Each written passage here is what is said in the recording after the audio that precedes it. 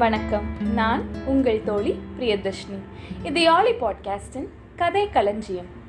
Last எபிசோடில் ஔவையார் அதியமானுடைய அரண்மனையை visit பண்ணதையும் அரண்மனையில் நடந்த சம்பவங்களையும் பற்றி பார்த்தோம். இந்த எபிசோடில் இன்னொரு புலவர் அதியமானோட அரண்மனைக்கு வர்றார். என்ன நடக்குதுன்னு பார்க்கலாம் வாங்க. அதியமான் விரும்பியபடியே ஔவையார் இன்னொரு முறை தகடூருக்கு வந்தாங்க. அப்போ அதியமான் 7 குறுநில மன்னர்களையும் வென்ற பெருமிதத்தோடு இருந்தான். ஔவையார மிக சிறப்பா வரவேற்று உபசாரம் செய்தான். நெடுநேரம் அவரோட பேசி பொழுத போக்குனான்.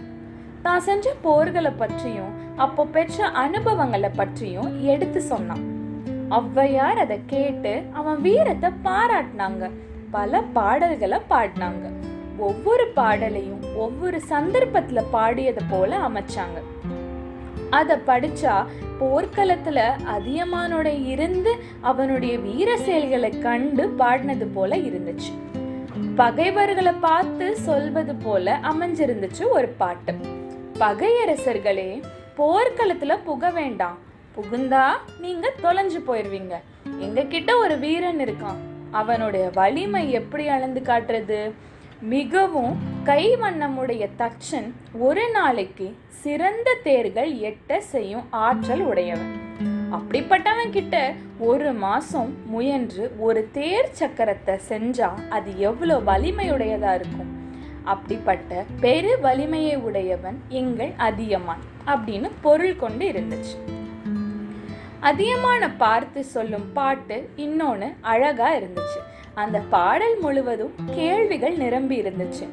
மலைசாரலிலே உள்ள வலிமையுடைய புலி கோபம் கொண்டா அதை எதிர் நிற்கும் மானினம் இருக்குமா அப்படிங்கிறது கேள்வி. இல்லைன்னு தானே அதுக்கு ஆன்சர். இப்படியே இல்லைன்னு சொல்றபடி சில கேள்விகளை கேட்டாங்க ஔவையார். கதிரவன் சினந்தால் திசை முழுதும் செறிந்த இருள் இருக்குமா? வண்டி மணல்ல ஆழ்ந்தால் அதை சிறிதும் பொருட்படுத்தாம மணலை கிழித்து கொண்டு பாறையை உடைத்து கொண்டு சக்கரம் உருளும்படி இழுக்கும் செருக்குடைய காளைக்கு இதுதான் எளிய துறை, இது எளிய துறை இல்லை அப்படின்ற வேறுபாடு உண்டா? இப்படின்னு கேள்விகளை அடுக்கிட்டே போனாங்க. பிறகு இத்தனை வினாக்களையும் அடுக்கின பிறகு பயனா ஒரு வினாவையும் கூறினாங்க.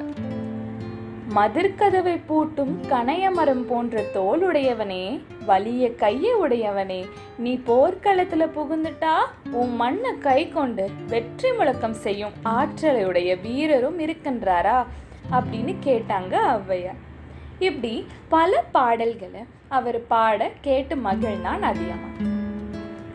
உங்களுடைய பாடல்கள் என்னை புகழ்பவை என்ற எண்ணத்தோடு பார்த்தா எனக்கு நாணமே வருது. ஆனா அதை மறந்து சொற்பொருள் சுவையை நோக்கும்போது அந்த பாடல்ல ஆழ்ந்து இன்புறேன். எத்தனை அருமையான பாடல்கள்னு பாராட்டினான். பாட்டுல சிறப்பு இருக்கிறதோ இல்லையோ உறுதியா என்னால சொல்ல முடியாது. ஆனா ஒண்ணு மட்டும் உறுதி, இந்த பாடல்கள் நீ சுவைப்பதற்கு காரணம் உனக்கு என்ன போன்ற புலவர்களிடத்துல உள்ள பெரிய அன்புதான். சின்னஞ்சிறு குழந்தைகள் மழலை சொல் பேசுகின்றாங்க. அந்த பேச்சுல ஏதாவது பண் ஒலிக்குமா? இல்ல. இந்த காலத்துக்கு இந்த பண்பாடுனா இனிமையா இருக்கும் அப்படிங்கிற வரையறை இருக்கு. அப்படி பொழுதெறிந்து வருகிற இசையாது? அந்த சொற்களுக்கு பொருள் உண்டா? ஒண்ணுமே இல்லை. ஆயினும் தந்தைமார்களுக்கும் தாய்மார்களுக்கும் தம் குழந்தைகளின் மழலை சொற்கள் இன்பத்தை தருதில்ல, அருள் சுரக்கும்படி இருக்குதில்ல. என்னுடைய வாய் சொற்களும் அப்படிதான். பகைவர்களுடைய காவலையுடைய மதில்களை எல்லாம் அழித்து வென்ற பெரு வீரனாகிய நீ என்கிட்ட அருளுடையவனாக இருக்கிறல்ல, அதுதான் உனக்கு இனிக்குது அப்படின்னு ஔவையார் ஒரு பாட்டில் எடுத்து சொன்னாங்க. நல்லா சொன்னீங்க. யார் தந்தை யார் குழந்தை? நீங்க வயசுல பெரியவங்க, நான் சின்னவன். இன்னாரிடம் என்னபடி பேசணுன்றத அறியாதவன். அப்படி இருந்தும் என்னோட நீங்க பேசி அறிவுரை பகிர்கிறீங்க.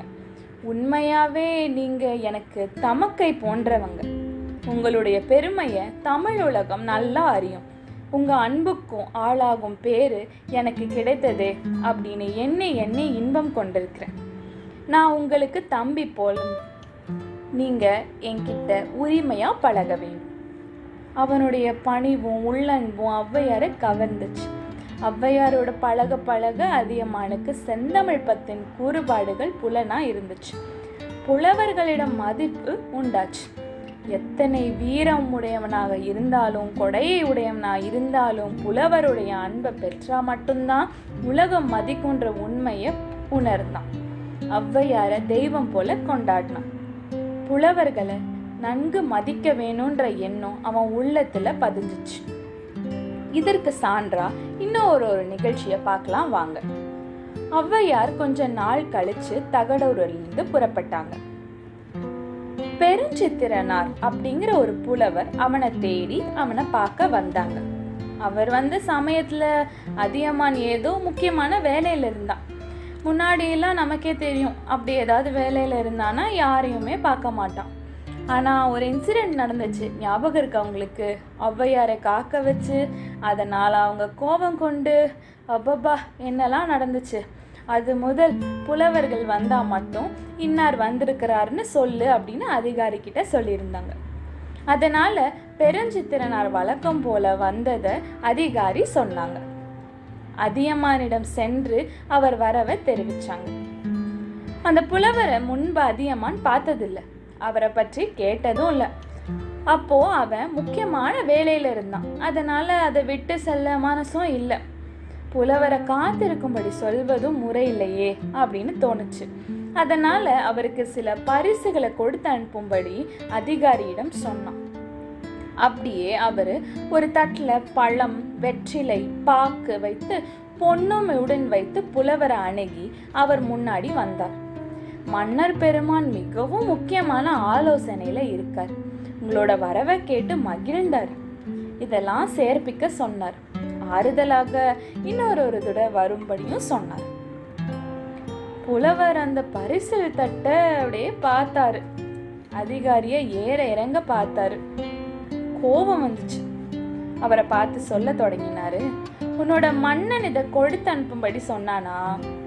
அவனுடைய புகழை கேட்டு அவனை கண்டு இன்புற வேணும்னு நெடுந்தொலையில இருந்து நான் வரேன். சிறிய குன்றுகளையும் பெரிய மலைகளையும் கடந்து வரேன். நான் பரிசுல பெற்றுக்கொண்டு செல்வதற்காக வந்திருக்கிறேன். அன்பு வைத்தருளி இதை பரிசை பெற்று இப்படியே போகட்டும்னு சொல்லி அனுப்புனானா? அவன் என்னை எப்படி தெரிஞ்சு வச்சிருக்கான்? என்னை பார்க்காம வழங்கிய இந்த பொருட்களை கொண்டு செல்ல நான் வணிக நோக்கமுடைய பரிசிலன் இல்லை, பணம் ஒன்றே குறியாக நினைத்து நான் இங்கே வரல. மனம் மகிழ்ந்து முகம் மலர்ந்து தரமறிந்து கொடுத்து அனுப்புவதாக இருந்தா அவங்க கொடுப்பது திணை அளவா இருந்தாலும் எனக்கு அது பெருசு அப்படின்னு ஒரு பாட்டை பாடினார். நீங்க கோபம் கொள்ளக்கூடாது, தயவு செஞ்சு உட்காருங்கன்னு சொல்லி உள்ள ஓடினார் அதிகாரி. நான் வணிக பரிசிலன் இல்லை அப்படின்னு சொன்னது அவர் காதுல ஓடிட்டே இருந்துச்சு. அது அப்படியே போய் அதியமானிடம் சொன்னார். அதியமான் உடனே எழுந்து வந்தான்.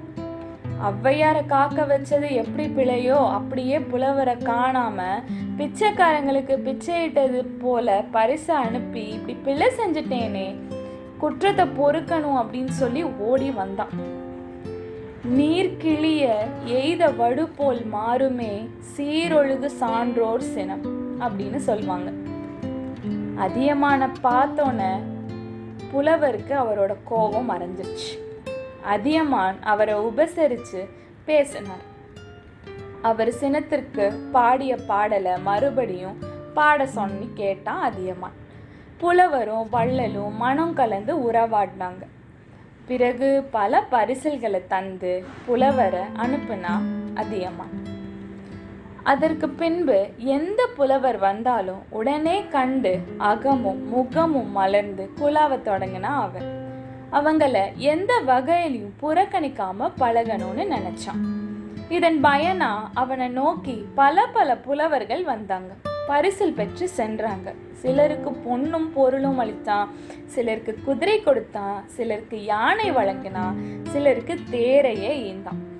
அவனுடைய வீரத்தை தமிழ் உலகம் அறிந்து ஈகையும் உணர்ந்து பாராட்டுச்சு. கேட்க கேட்க திகட்டாதபடி அதியமானுடைய வீரமும் ஈகையும் இருக்குல்ல. இன்னும் மேற்கொண்டு அவனை பற்றி தெரிஞ்சுக்கலாம் அடுத்த எபிசோடில். நன்றி.